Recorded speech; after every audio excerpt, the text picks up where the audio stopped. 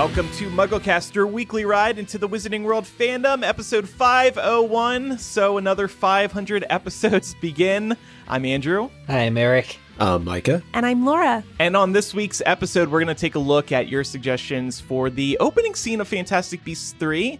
We're also going to dip into our mailbag, including answering an email from way back in 2007 per our idea last week, 2 weeks ago. I think we said that on air. We're going to start finding really old emails and finally respond to them on the show. And then we're going to... Go ahead. Oh, no, I think it was last week on our 500th episode when you said we had something along the lines of 43,000 emails. Yeah. You're right. Whatever it was. Yeah, what happens to me is we record, we're in the moment, we're having fun, and then as soon as we stop recording, I just forget everything that happened. And then I re-experience the show when I edit it. But first, we do have a news item. The Wizarding World franchise has announced a new Harry Potter exhibition will be traveling the globe. No dates yet, but it is going to open up next year, 2022. No cities yet either, but they say it's going to include props and wardrobes, costumes from Harry Potter and Fantastic Beasts. I would assume maybe Cursed Child as well. I thought it was interesting. There was absolutely zero mention of J.K. Rowling in this press release. You know, normally it's like J.K. Rowling's Wizarding World. You know, the books were by J.K. Rowling, but no, not a single mention. But this is cool news. I know, Eric, you went to the Harry Potter exhibition when it was in Chicago many years ago. Yes, the world premiere on at the end of April 2009. Wow. Since then, like the original exhibition, this seems to be like, I don't even know if it's done by the same people. I'm looking into that.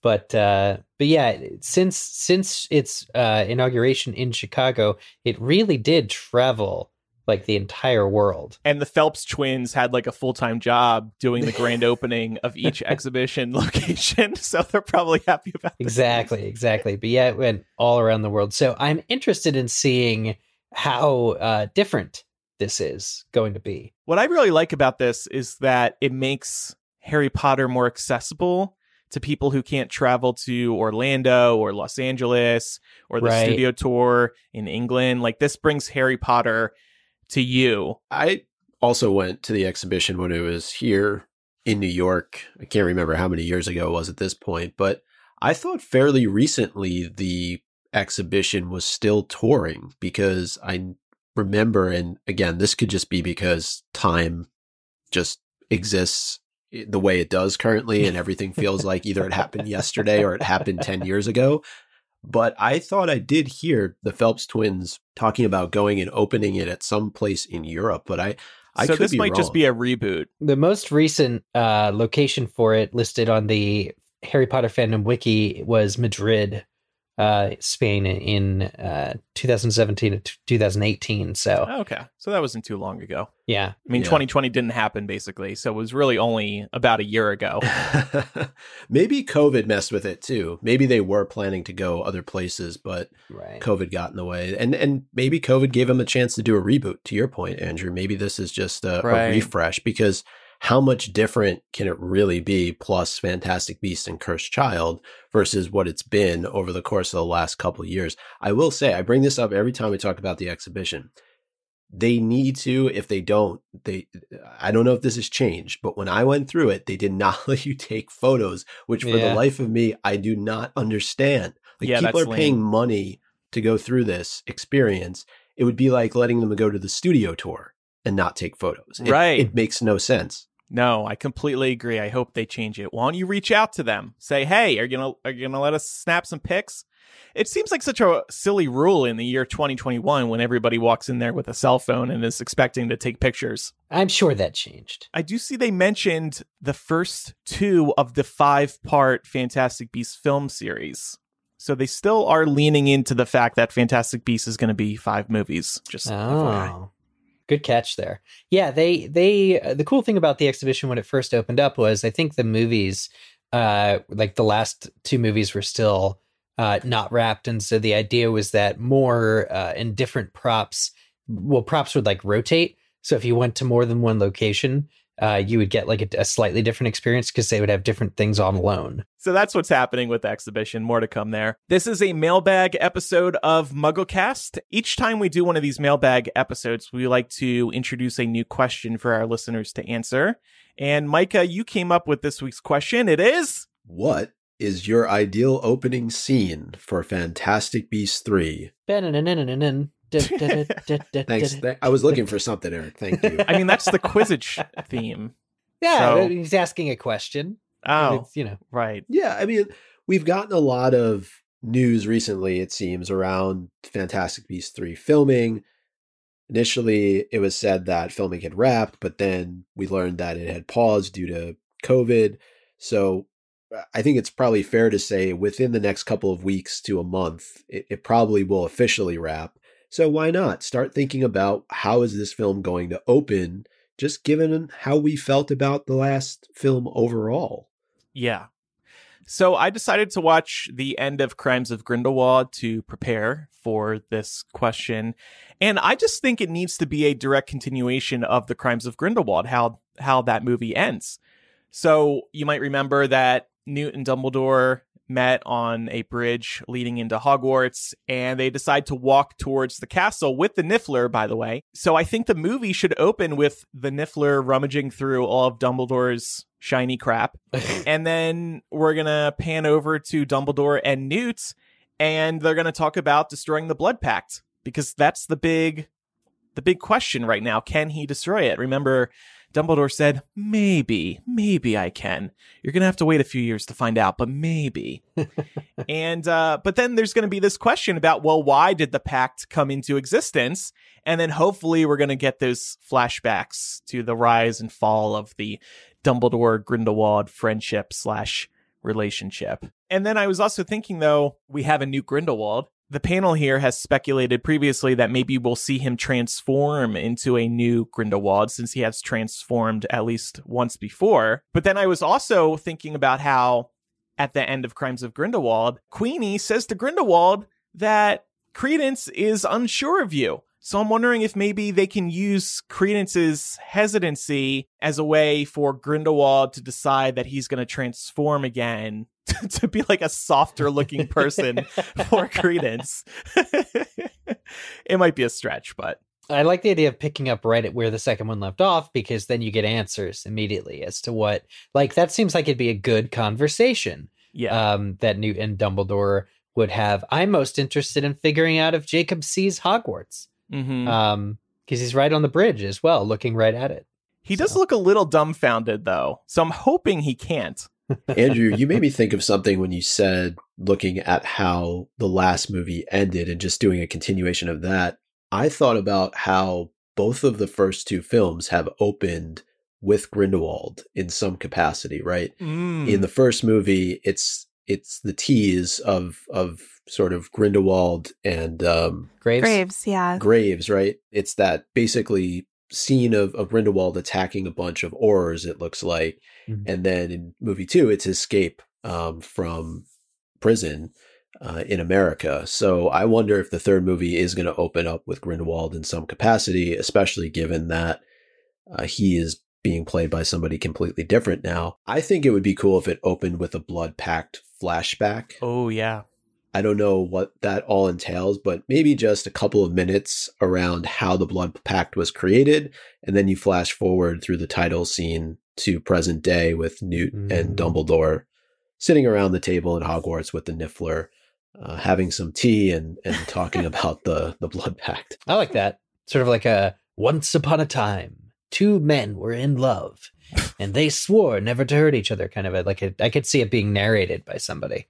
Like Newt. Kind of similar to, I think, some of the thoughts y'all have shared. I like the idea of there being some sort of flashback.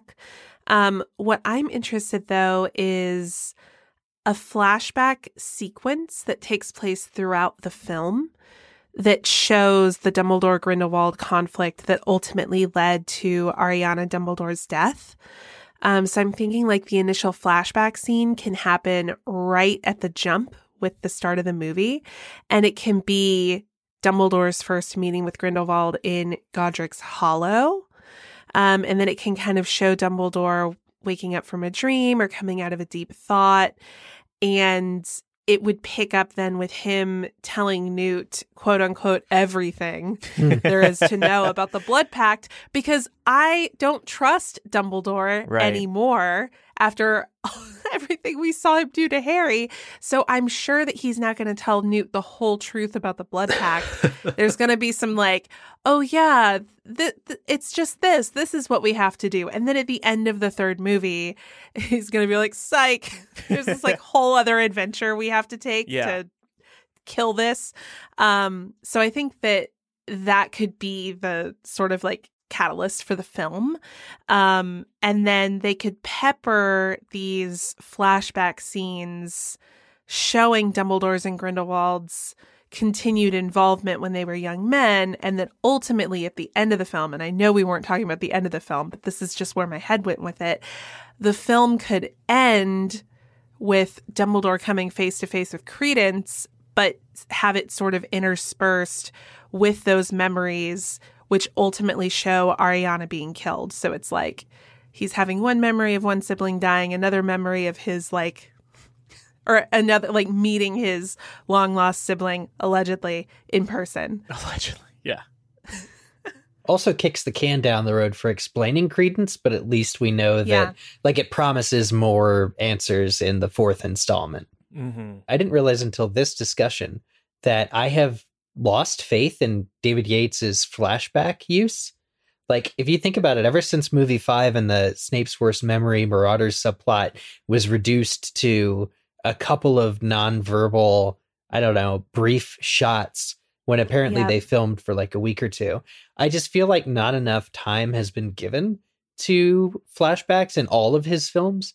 And even if you think about the flashbacks that we got in Crimes of Grindelwald, I still feel they were lacking. Like they weren't of substance. They kind of half told a half story. So if they do rely on flashbacks, I'm urging David Yates, I'm going to put you on blast, sir. Lots of love and respect.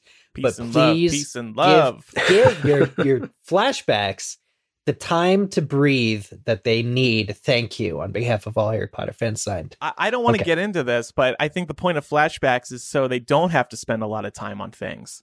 So, they make them quick to get it over with and advance the plot faster. Yeah, but it's at a certain point, it becomes like a Family Guy joke. Like, oh, that time we did this. And then it shows them doing literally that, nothing more, and then flips back to present. I think it's possible for flashback scenes to be brief and substantive. I think maybe some of the challenges you're alluding to, Eric, is that his flashbacks haven't always been super substantive.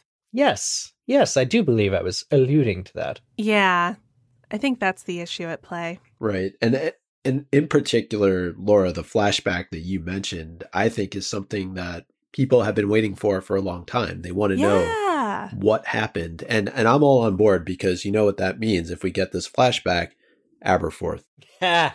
Exactly. And maybe the goat's in their back, like cowering under rubble that's being created or something. Well, what's your idea for the opening? All right. So under the weight of all this crap that we've got to address, the Blood Pact, Ariana, what's going to happen with Jacob, all this other crap, I tend to forget that the third film is going to take us to this all new location of Rio de Janeiro, Brazil.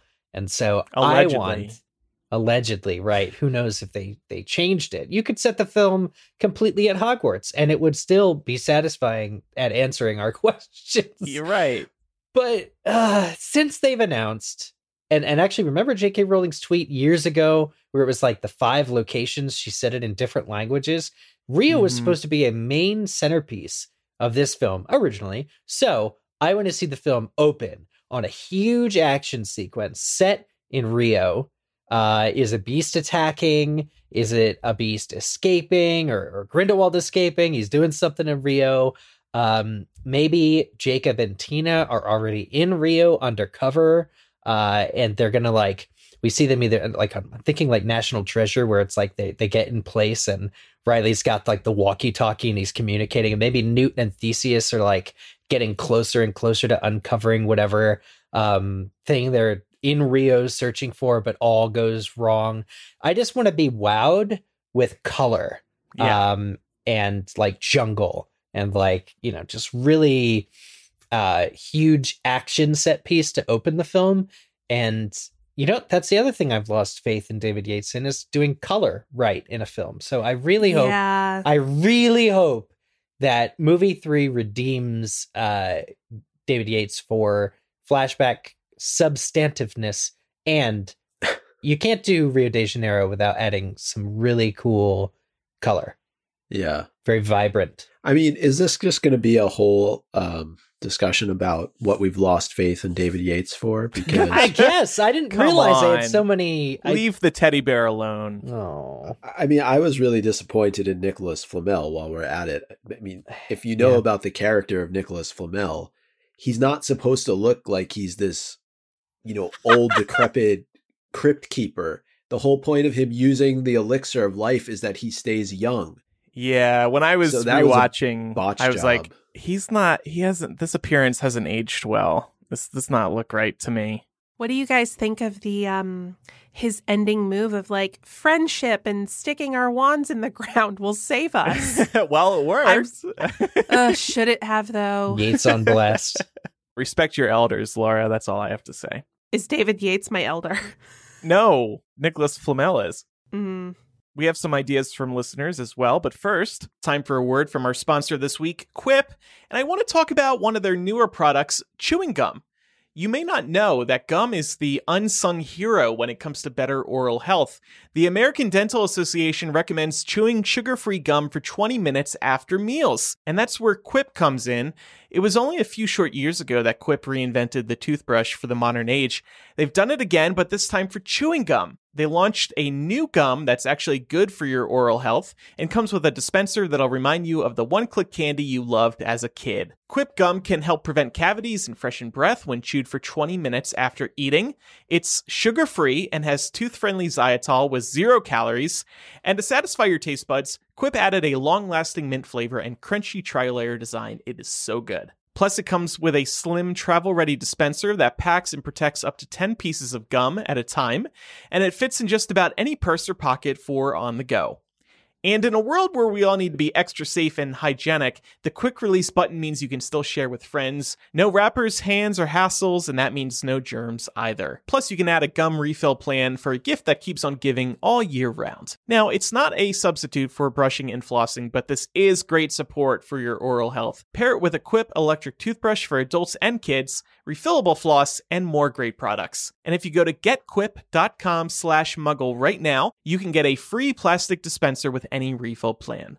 That's a free dispenser at getquip.com/muggle, spelled GETQUIP.com/muggle. Quip is the Good Habits Company. Now let's read some responses from our listeners. This one's from Hannah. I just want to know the deal with Credence. So, the end scene from Fantastic Beasts 2 with the Phoenix can be the open, and then Grindelwald just opens by saying something like, "Smile, you're on candid camera," and proceeds to laugh and high-five his cronies because he is a master prankster, and the whole thing is a lie. Oh my god. This could be the redemption arc this series needs. Turn it into like a hyper self-aware comedy.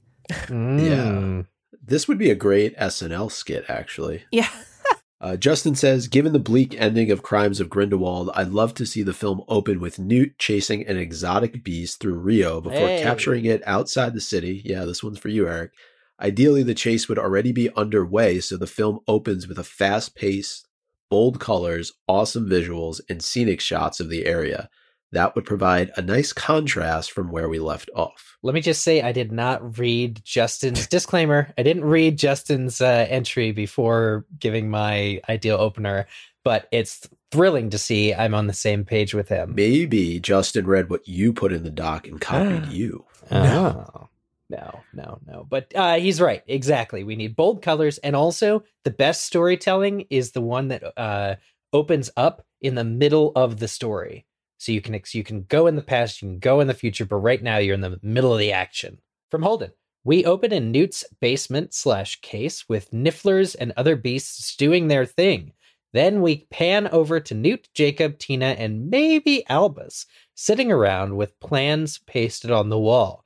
They detail destroying blood pact plans and a large sign with red string pointing at it, entitled, Credence is not a Dumbledore.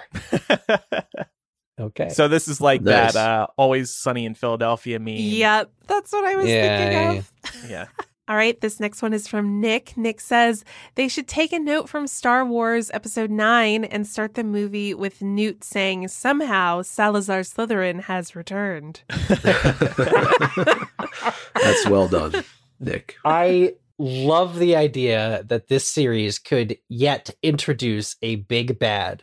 Like a bigger bad. Like, No. oh, you thought Grindelwald was the evil guy? No, it's Salazar Slytherin himself. No. And then Dumbledore and Grindelwald have to team up. Enough characters. We don't need any more. They need to remove some, not add some. Deborah says, I like the idea of starting with young Dumbledore and Grindelwald talking about the greater good. Cue summer lovin', a la Grease. That song gets all echoey and ethereal. And we cut to present day. The gang is hiding out near Hogwarts, doing research on destroying the Blood Pact, and they find out they need to seek out a fantastic beast or person, ideally a beast, because come on, in Brazil for help. Side note, they make Dumbledore an unregistered animagi who turns into a phoenix and is actually catfishing Grindelwald and Credence. Wow. Okay. Dumbledore Our listeners would. are creative. Yeah. Ferial says, I think a quick montage of the moment Ariana died. Here you go, Laura. The confusion of spells and seeing Grindelwald run as young Albus stares after him. No narration or anything, just a moment of immense trauma quickly shown to lend weight to their troubled bond in the present. And it can pan out to grown-up Dumbledore standing in front of the Mirror of Erised without the audience seeing what he sees. Ooh, I like where this is going. Not just because it's similar to mine, but I like the inclusion of the Mirror of Erised here. Yeah. I think that would be a good sort of like vessel for this flashback scene to happen, you know? Yeah. That was one of the most effective shots of Crimes of Grindelwald, was Dumbledore staring in the mirror and seeing Grindelwald staring back at him. And finally, Amanda says, maybe a scene with Queenie in Nurmengard. We see her wandering and then a dungeon. She rounds the corner and there's Lita being held captive. They then work together and we figure out Queenie is undercover. Hashtag Lita lives in my mind rent free. Yeah. Who's that? Zoe Kravitz. She kind of hinted that she might be back, I think. Didn't she say, like, in the script, it said she died and then they revised it and she didn't? She just kind of, like, disappeared into the blue flames. It was something like that, Yeah. They kind of left it open-ended in a way. This magical world, anything can happen. That scene has definitely been highly analyzed. And I think, to your point, if we went back and looked in the script book, because I think we all got it, didn't we, when the movie came out? And we of course. Through Aren't it. we fans? And it's probably worth another check. I know we're going to get into probably a lot of these theories as we get closer to the release of the film. There's plenty to talk about. Can't forget about our guy. Nobody's mentioned Yusuf Kama yet. Highly disappointed. Well, it turns out we got 3 entries from Twitter, so maybe Yusuf will show up yet. Spoiler alert. Nope. T-Zack said, cold open flashback to Ariana's death. Newt raises his head from the pensive in Dumbledore's DADA office. It's right after the end of Crimes of Grindelwald. We get some moody exposition, cut to title card, then a time jump. Yeah. Okay. There does need to be some kind of time jump in this movie. Eric raised a really good point that at some point we're going to have to jump forward like a decade and a half. Right. To get where we need to go. Right. Yeah. Time Traveling Unicorn says, scene opens. Everyone except Jacob have been turned into nifflers. Jacob must spend the remaining 3 movies saving everyone from this curse. Plot twist. He decides not to. Fantastic Beasts is over. Everyone lives cuddly ever after. Wow. I did not read that beforehand. That really shook me. I like it though. We did ask for people to submit goofy answers as well. I think Time Traveling Unicorn took that path. And finally, Stephanie says, Newt and Tina break into Grindelwald headquarters to kidnap Queenie, but it's too easy, and they walk into a trap. Cut to Jacob eating pastries alone around town. He has a device that says his friends are in danger, and he must rescue them, but his fingers are covered in jelly from the donuts. Oh, man. That's a mood. I'd like to help, but my fingers are covered in jelly from a donut. Also, I'm not a wizard, so sorry. Okay, so like I said, this episode is Muggle Mail focused, and we have a bunch of voicemails today. We'll start with one about John Williams. Hey, MuggleCast. This is Phoebe. I had a question about John Williams scoring, or being the quintessential score for Harry Potter. Bear in mind, I was like 10 when the first movie came out, so like I have no concept of how big the books were at that time. But how did they get John Williams from the start? Like, how does that work? I don't know how any of that works with film scores, but I was just thinking head with fame, as one does, and was like, wow, John Williams from the beginning. That's incredible. Anyways, thanks. Love the show. Bye. I tried to look into this. I tried to find some old articles announcing, in which it was announced that John Williams was going to score the first movie, and I couldn't find anything. While doing research for this, I also saw that John Williams was invited back for the final Harry Potter movie. Director David Yates said this, and unfortunately their schedules just did not align, so that was a bummer. I mean, given everything we've said about David Yates to this point, maybe John Williams is on our team. What do you mean? Well, we were just roasting David Yates earlier, so maybe... he hates David Yates, too. Yeah. No, he just hates the flashback sequence. I'm not scoring those flashbacks. Snape's worst memory is such an important scene, and not a word is said during the movie version. Now, Eric, you might know more here, but I think John Williams and Chris Columbus have a fairly good relationship. Yeah. And they work together on Home Alone 1 and 2. And you tend to see composers stick with directors. That's actually, I think, where we got Alessandro Desplat, was because he had worked with David Yates before. But actually, John Williams scores nearly every Spielberg film, too. In fact, it was a big deal when Spielberg had...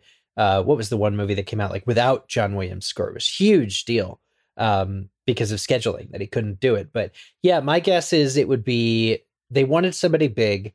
They needed somebody because they wanted this series to be successful global, box office, that they probably didn't put a price tag on it. And they said, Chris, can you reach out to your buddy John? It's just pretty interesting when you think about, Chris Columbus's other major works, Home Alone 1 and Home Alone 2, both had scores by John Williams. And then when you think about Home Alone was like this reasonably low budget film, but somehow managed to get John Williams for it. You're just like, how does that work? But all right, well, that makes sense. Would be due to that connection. Yeah, for sure. All right, next voicemail is from Sandy. Hey, MuggleCast. My name is Sandy from New Jersey. I have been reading Harry Potter for a long time, and I wanted to share with you how I am sharing the book with my 3-year-old son, Avi. I started off by telling him little vignettes from the story. He is always interested in the things that I'm interested in, and he saw the books on my shelf in my office and started asking questions, so I started just telling him little bits of the story. And as he showed more and more interest, I decided, why not read the books to him, despite the fact that he is only 3 years old. So now, every day during lunch, because we're all home together, we sit down and I read The Sorcerer's Stone to him. And because he's only 3, we only get through about 2, 3, maybe 4 pages at a time, because we have to stop in the middle so I can explain to him what's going on and make sure he's getting it, and I act out certain parts. But he is absolutely loving it. He now goes over to our Alexa and he'll say, Alexa, tell me Harry Potter. And Alexa will start reading it to him. And I know that a lot of people feel like 3 years old is too young to be listening to these stories, but he absolutely loves it, and it's like a dream to be able to share it with my son. So I wanted to share that with you guys. Thanks for the podcast. Absolutely love it. Have a great day. That's awesome. Thank you for sharing. And like, he's really young, but of course he's going to reread them when he's older, and then he's going to get a whole different perspective on them. Plus, what an incredible bonding experience to have with your parent, Like, oh, I thought you were going to say with Alexa. Yeah, I love that part of it. I love the fact that he goes around and just asks Alexa for Harry Potter. Kids are obsessed with those echoes. My nephews are too. Since when can Amazon Alexa read Harry Potter? It can read audiobooks because Amazon owns Audible, and there's that whole tie-in. Yeah. Right. By the way, if you have an Echo, you can actually ask it to play our podcast too, if you are interested. Oh. So, Sandy's son, Avi, get on that. Yeah. Come on, Avi. Get on it, Avi. Next voicemail jumps into a fun little what if. Hi, MuggleCast. I was just listening to episode 492 and thinking about the chapter that you chose for Draco, and I was wondering what your thoughts were on what would have happened if everything still played out the way that it did on the tower, except Voldemort decided that he was still not happy with the fact that Snape had to do it, and he decided to kill Draco. How do you think everyone would have responded? Harry, Ron, and Hermione probably would have had this weird mix of sympathy, anger, and I'm not even sure how else they would have felt, in addition to how you think Lucius and Narcissa would have felt. We see that they kind of have a change of... Narcissa has almost a change of heart or a bit ambivalent reaction to Voldemort and his agenda in Book 7, and I would love to hear your thoughts as to how you think they would have reacted if something like this had happened during that scene or as a repercussion of Draco not being able to do it. Love to hear your thoughts. Thanks, guys. Super interesting idea. Yeah. I think this would have been really horrific because I think that Voldemort still would have taken up residence at Malfoy Manor. Like, I think he would have forced that on Lucius and Narcissa. And that would have been tragic. Yeah. To witness from their perspective, because of course at that point they wouldn't want to be anywhere near the guy, but I'm not sure that they would feel like they had much of a choice. Right. They're in too deep, Yeah, but then maybe there could have been this whole plot depicting them somehow breaking free or attempting to break free of being under Voldemort's control, or just ultimately deciding, look, we have to take down Voldemort. He killed our son. We have to do something about this. I could see that from Narcissa. Right. You don't think Lucius Not so would? much Lucius. Really? No, he's a coward. No. Yeah, he really is. So I wonder, too, the dynamic it would have created between Narcissa and Bellatrix. That would have been probably a pretty nasty falling out because we know how dedicated Bellatrix is to Voldemort. And if her nephew gets killed by him, obviously I think it would turn Narcissa completely against him. So how would that dynamic play out? And I've thought about this too. With the Unbreakable Vow, I guess Snape still fulfills his duty, but I would wonder if Draco dies, does that have any impact on him? That's a good question. I would need to refresh myself with the actual text behind the vow. Yeah. Was it just like you'll do everything in your power to protect Draco or something along those lines? If that's it, then... it was also about fulfilling the mission. Yeah, so I think Snape would be okay. I like this twist just because it's so unexpected, right? You wouldn't think that this is what would have ended up happening. And if it did, I feel like it would have been a bigger shock than Dumbledore, because we all know Dumbledore had to go at some point. But Draco, that would have been cool. Yeah. In a weird sort of way, I guess. But yeah, it also just would have been so sad from a reader perspective. Like, Draco was really the innocent one here. Yeah. Yeah. And when I say cool, I mean a cool twist, not that it would have been cool to No, I think you're Draco. Pretty messed up, Micah. I'm going to take what you said at face value. If that happened, though, Cursed Child, would that exist? Well, it would be different. Yeah, we wouldn't have Scorpius. Oh, man. I love that kid. Oh, so sad. Okay, that's it. He can't die. At least until 11 years before Cursed Child starts. Now, yeah, kill him all you want in Cursed Child, but not in Harry Potter. And you couldn't have Drarry or whatever that ship is called. I guess you could still have that they ship. can't meet at Starbucks. They can't go to America. And Harry goes into a coffee and sees a barista, his old school friend. All right, here's our next voicemail. We have back-to-back adult Harry Potter fan stories. Hi, Mugglecasters. My name is Patty, and I was just listening back to your adult fan podcast this week, and I really related to it. I was an adult fan with no children at the time when all of the books were coming out. I am now a parent myself, but At the time, I was a music teacher for elementary school with over 700 kids, and at a midnight release party, I was feeling quite comfortable when I first got there because, yes, there were lots of parents with their own children coming up to me saying, "Hi, Mrs. C. Hi, Mrs. C." And I remember the only time it got awkward was when one of the parents asked me to point out which child drug me there that evening. And I don't remember how I responded, but I do remember that question. But of course, we all know the stories are just so appropriate for children of all ages, as they say. Keep doing such great work. Thank you for everything, and happy 500th. Well said. Thank you, Patty. Oh, that's sweet. Yeah. And here's another one from Katie. Hello, Mugglecasters. Katie from Kansas City here. I wanted to add an anecdote to your topic from episode 499 about being an adult fan of the series. I proudly show my love of Harry Potter at work as professionally as possible. I work for a healthcare IT company and was in a role for many years that involved training our clients on maintaining their electronic medical record as well as the printed copy of a patient's chart. So anytime you went to your doctor's office or a hospital and they gave you a piece of paper with your results on it and discharge instructions, that piece of paper was basically my product. Well, as you can imagine, training can be drawn out and boring at times. When we covered the pieces of paper with a patient name on it, I would always use a patient example of Albus Percival Wulfric Brian Dumbledore to emphasize the importance of leaving enough space for long names. I would either get a chuckle or an eye roll after doing so. Either way, my pupils were at least re-engaged in the learning and sometimes even formed a bit of a bonding experience between us. So it was really a win for all. Thanks for everything you guys do. Thank you, Katie. And now we have a voicemail from Kelsey about the series from Neville's perspective, getting back to our discussion a few weeks ago about companion stories. Hey, Mugglecast, it's Kelsey from St. Louis.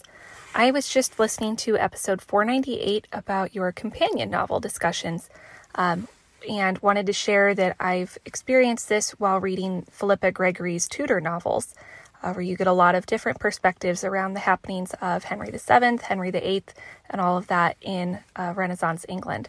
So I absolutely love the ideas. In the Harry Potter series, I would love to see the first book from Neville's perspective, how he's feeling heading into Hogwarts, getting more of his magical capabilities because he originally thought he could be a squib. I know there's a 7th book fan fiction written by another very questionable author that goes deeply into the 7th year from Neville's perspective, and I really enjoyed that. So I would love to see Philosopher's Stone from Neville's side as well. Love listening to the show and can't wait to see what else you guys have in store for us. Thanks. Bye. Before we respond to this, we also received an email from V with a similar point. Dear Mugglecast, an alternate character perspective I'd love to see would be Neville's story as it relates to Book 1. We could see his home life pre-Hogwarts, the reaction to getting his Hogwarts letter, and his struggles to fit in with classmates. How did it feel to be such a spectacle on the broom that first day of flying lessons? What does he think of Harry, Ron, and Hermione? Most importantly, how did he arrive with the strength of character to stand up to them when they were sneaking off to try to find the stone? What was it like to be petrified and left alone after challenging them? And how sweet was it to get the points that gave Gryffindor the House Cup at the end of the year? So much to dig into there. I'd call it Neville Longbottom and the Midnight Stun. Ha ha ha. That's great. Love you all of the podcasts I've been listening for almost the whole time you've been making it. Looking forward to many more episodes to come. Thank you, V. Yeah, this would be great. I would love Neville Longbottom and the Midnight Stun, and then like a few chapters at the end that follow him in his key moments in the 7th Harry Potter book. Yeah. Yeah. I would also argue, too, that Neville, at that point in the series, has more historical awareness about Voldemort and the Death Eaters and the Wizarding War. So it'd be really interesting to see that from his perspective and sort of see his impressions of Harry, because he knows what happened to Harry, but he also knows what happened to him, right? And what happened to him gets overshadowed by the fact that Voldemort ultimately chose Harry. Of course, Neville doesn't know about the prophecy at this point in time, but I would imagine that he would feel somewhat linked with Harry because they both went through these tragedies that resulted in the loss of their parents because of Voldemort and his followers. But Neville's story just isn't very heavily reported on until much later in the series. So he has to carry that, right? And I just think it would be interesting to see what that looks like from his perspective. Agree. I feel like book 5 would be a great Neville perspective, just given sort of the growing up. What did we say? He glowed up in towards the end of that. Right. Yeah. It was. Yeah. Books 2 through 4, Neville would just kind of be searching for Trevor, who's wandered off again. And Nathan writes to us via email about reading Harry Potter for the first time as an adult. The Harry Potter books came out when I was in high school, and I completely missed the event of it all. Oddly, even working at a mall at the time with the Barnes & Noble. As the films came out when I was in college, I watched them but wasn't hooked. Years later, in 2016, my wife, who like me had seen the films but never read the books, and I decided to make a big life decision to move across the country to Seattle. As we settled into a new city where we knew no one, we decided to buy the book series and try it out. We would each read the first book, then watch the first movie together, and repeat. As we went through book 1, we discovered we were pregnant with our first child. We kept up the process, and months later, we found ourselves at the hospital, ready to meet our daughter the very night we had finished the final movie just hours before. Wow. The process of reading them and finally discovering the vast and colorful world of Harry Potter through the books had us hooked. During the year that followed, we read The Cursed Child, the Hogwarts collection, and saw the first Fantastic Beasts film. We have a much greater appreciation for the series, found new favorite characters, discovered friends and family that were also huge Harry Potter fans, and took our 10-year anniversary trip to Harry Potter World in Orlando. During 2020, we used the extra time at home to read aloud the Jim K. illustrated editions, plus discovering MuggleCast. Aw. Love the show and hope it continues for another 15 years. Nathan, that's amazing. Yeah, It that's really great. is. Thank you for sharing that. Yeah. I like these stories. All these listeners are sharing about how they got into Potter. All right. And Courtney writes to us about parenting as a Harry Potter fan. Courtney says, growing up, I looked forward to my kids being able to enter the magical world of Hogwarts, and we have finally begun in our family. Although we have 4 kids, my oldest is only 6, so we haven't read through the books yet. Instead, last year we celebrated both Back to Hogwarts Day and Harry's birthday. I read excerpts of Sorcerer's Stone and made a Hogwarts feast for them with candles. We even pulled out the Sorting Hat for them to wear while I read the Sorting Hat song. My focus right now with kids so young is simply to impart the same magical feeling I had growing up of belonging somewhere. I cannot wait to read through the books with them someday soon, though. Thank you so much for the show. I've been listening since 2007. Awesome. Thanks, Courtney. And yeah, well put. I think when we experience anything that really brings us a lot of joy, happiness, comfort, we want to impart that on our kids, our family, our friends. Yeah. Well, one of the more popular episodes over the course of these last couple of weeks have been the alternate character perspectives. And Hannah, who's 12, writes in about Hagrid and Ginny. She says, "Hi, this is Hannah from Sydney, Australia. I'm 12 and have been listening to your podcast for about a year now. I was just writing in about episode 498 about Hagrid's spin-off book. It would also be great to listen to the conversation Hagrid had with the vampire. I know in your Order of the Phoenix chapter by chapter, you were wondering what they would have talked about. So I thought this would be a great opportunity to see. I also think that seeing a spin-off book about Ginny Weasley would be great. We could see how she really felt about Harry in the earlier books. What would you guys call it? Love the show, Hannah." Oh. What would we call it? Ooh, Hinny. that's Hinny. Ginny Weasley and the Hinny. Gary. No, I think she's looking for a book title, isn't she? Yeah. The first one could be Ginny Weasley and the worst first year of school ever. And I agree, Hannah. I think it would be really cool to see a conversation between Hagrid and a vampire. Yeah. When J.K. Rowling mentioned vampires in the series, I think that's when Twilight was kind of coming up. So we were very curious about the Harry Potter take on vampires, and we never received that, really. So we'll just keep on wondering. Bethany writes in with another alternate Harry Potter character perspective. "Hi guys, on your most recent episode you discussed companion stories you'd most like to read, and it was mentioned that Ron wasn't included. Ron spends so much time with Harry throughout the books that reading a book from his POV would hardly be different to the ones we already know. However, I would love to read a story that focuses on Ron in Deathly Hallows. I think it would be so interesting to see his point of view throughout the time when he splinched and wore the Horcrux. We could see how it was affecting him and how it managed to ultimately get him to leave the group. We could also see his time away from the group, from being caught by Snatchers to finding out new information about the current state of the Wizarding world and making his way back to Harry and Hermione with help from the Deluminator. Also, I would like to see what happened in the Chamber of Secrets when he and Hermione destroyed the cup. Yeah, that's a good point about Ron. He's always so close to Harry that we don't need another perspective there. But yeah, maybe a little later in the series. Could have been good to get an alternate perspective. Yeah, those in particular were some really important growth points for Ron. So I would agree, at least a short story showing that point of view. This next one comes from Poe, who wonders about a different kind of alternate character telling. Poe says, I'm wondering your thoughts on how Snape would have reacted to Harry if he looked more like Lily than like James. And I don't ask this to imply Snape would have been a creep.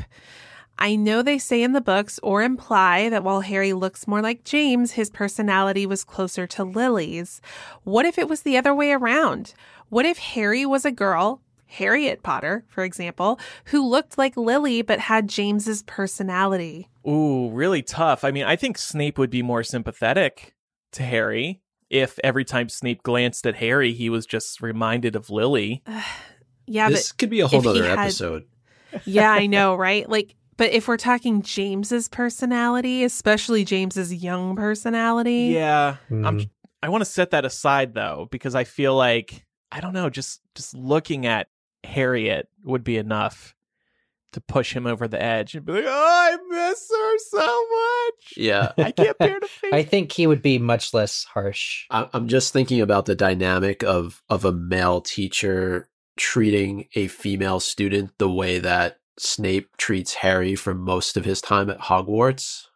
I just, especially in this day and age, I feel like there would be a lot that would be said about that. Yeah, but he's pretty horrible to other female students in the original canon, right? Like he's terrible to Hermione. Yeah. No, I'm not dismissing that. I'm just saying I feel like there's a lot to discuss there. Yeah. Especially if this character would look like Lily for Snape, especially as Harriet Potter would get older, it creates a lot of sticky situations. I feel like he would be traumatized if he felt like he was looking out in his classroom and seeing the ghost of his childhood love. Mm-hmm. Like, I think he would just be maybe more chaotic than he is in the books, because he'd be grappling with a pretty significant piece of emotional baggage. And then to have someone who looked like the carbon copy of the woman that he loved, who he was ultimately responsible for killing, that would add a whole other layer to Snape's trauma, I think. Yeah. Maybe he'd resign or need time off or something. I'm going to be off for 7 years. Why 7 years, Severus? No reason. But I need you. I don't care. I got to go.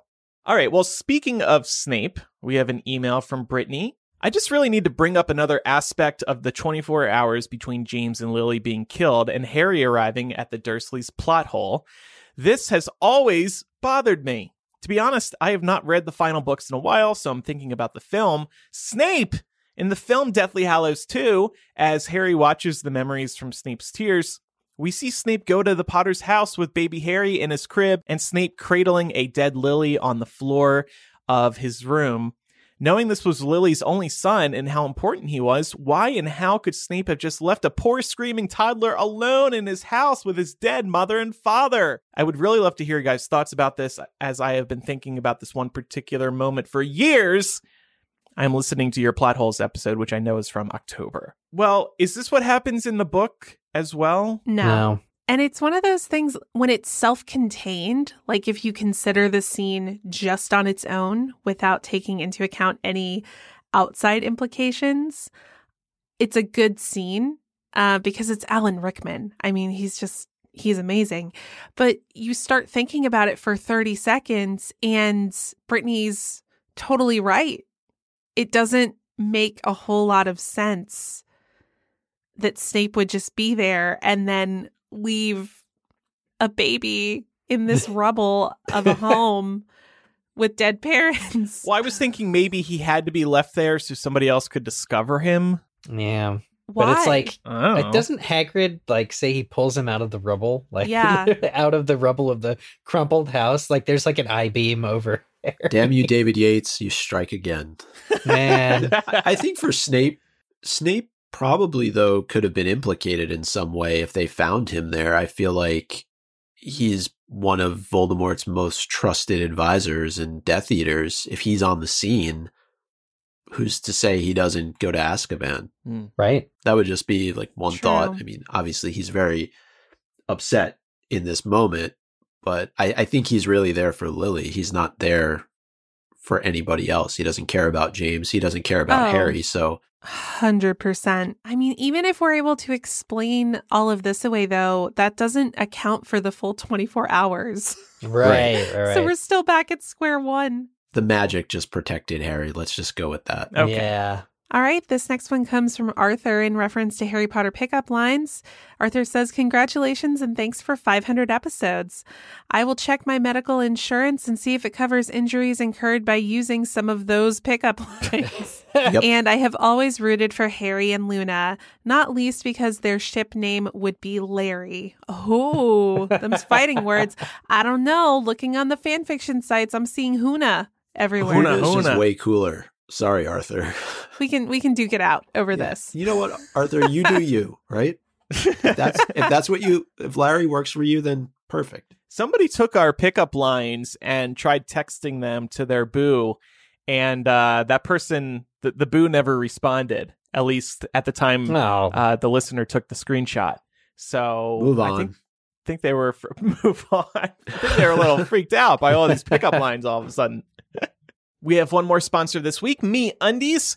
MeUndies believes undies aren't just what you put on under your clothes. They believe undies are the most important layer, the layer that should feel like a second skin, but better, allowing you to feel like you. That's why they make the world's softest undies in a variety of prints and patterns, so you can express yourself to the absolute fullest. Building your collection of soft as heck undies has never been easier. They created a membership where you get a pair of your favorite undies delivered each month. You also get up to 30% off virtually everything they make and early access to the most exclusive prints. MeUndies are designed to be the softest thing you've ever put on your body and offer it in a range of sizes from extra small to 4XL. Seriously, the most comfortable undies you will ever wear. Cloud-like comfort. When you wear these, you will ask yourself, what took you so long to switch? And they still have Harry Potter prints, by the way, including special undies for each Hogwarts house, so don't miss out on those. And now that everyone's spending more time at home, they also offer the comfiest loungewear. Fill your closet with things you actually want to put on. MeUndies has a great offer for our listeners. For any first-time customers, you get 15% off and free shipping. MeUndies also promises that if you're not satisfied with any product for any reason, they'll refund or exchange it. No caveats, no questions. To get your 15% off your first order, free shipping, and a 100% satisfaction guarantee, go to MeUndies.com/MuggleCast. Again, that's MeUndies.com/MuggleCast. Micah, we have a throwback question. Yeah, so this was really fun, actually. It was almost like going and using the Wayback Machine, but it was more like toiling through the thousands of emails we have in our MuggleCast inbox. And we went all the way back to July 26th, 2007. This was literally just after Deathly Hallows, the book, was released. We got an email from Gabe, who at the time was 17. He's now 30, at least. He writes in and he says, "Hey, Mugglecasters, I finished book 7 last Wednesday, and I've got a couple things I've been thinking about. 1, do you guys think Hermione saw something before she destroyed the cup Horcrux, similar to how Ron did when he destroyed the locket?" I don't know that we've ever answered that question on the show, by the way. It's a great question. And secondly, I was very surprised and pleased at how much Kreacher developed in this book. but do you all think he still keeps to his old way of thinking and is only helpful to those who are nice to him, regardless of whether they're good or not? Also, during the final fight, Kreacher says, "Fight for my master, defender of House Elves. Fight the Dark Lord in the name of brave Regulus." Was he referring to Harry in the first sentence or to Regulus? Thanks for reading my questions, and I hope to hear your thoughts on this soon.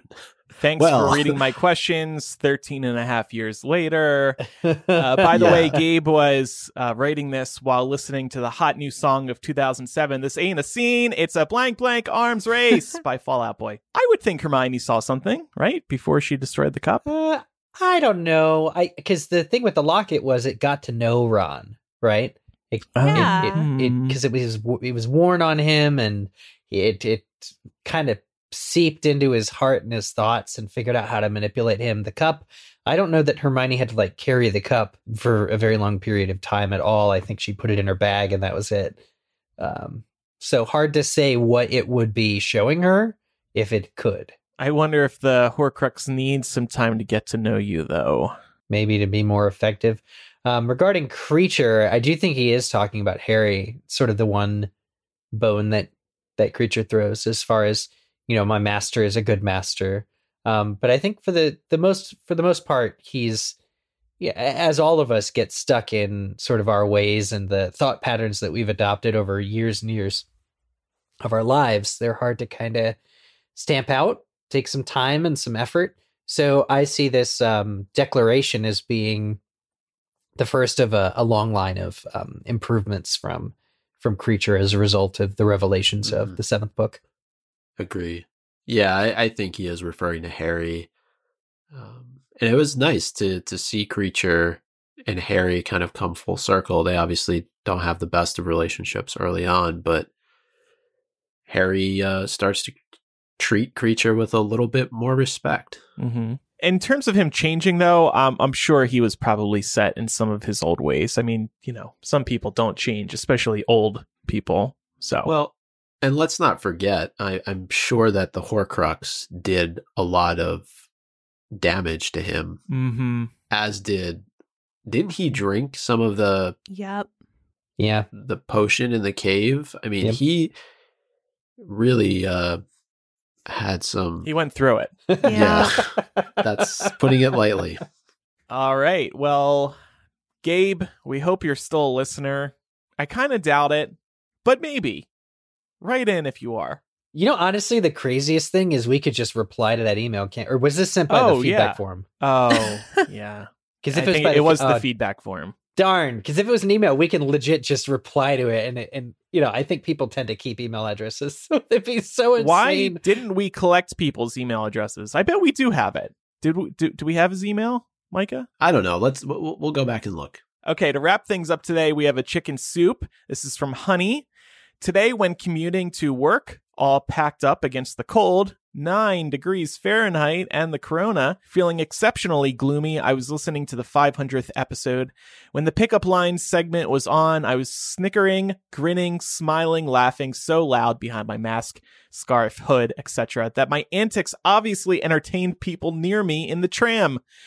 The delivery of those lines was so good and hilarious. Thanks for cheering a bunch of people up on this cold and gray February morning. You are so awesome. Keep it up. Greetings from North Europe. Oh. That's really nice, honey. Thank you. I love that. Okay, so now it's time for Quizzitch. You guys, I have an announcement.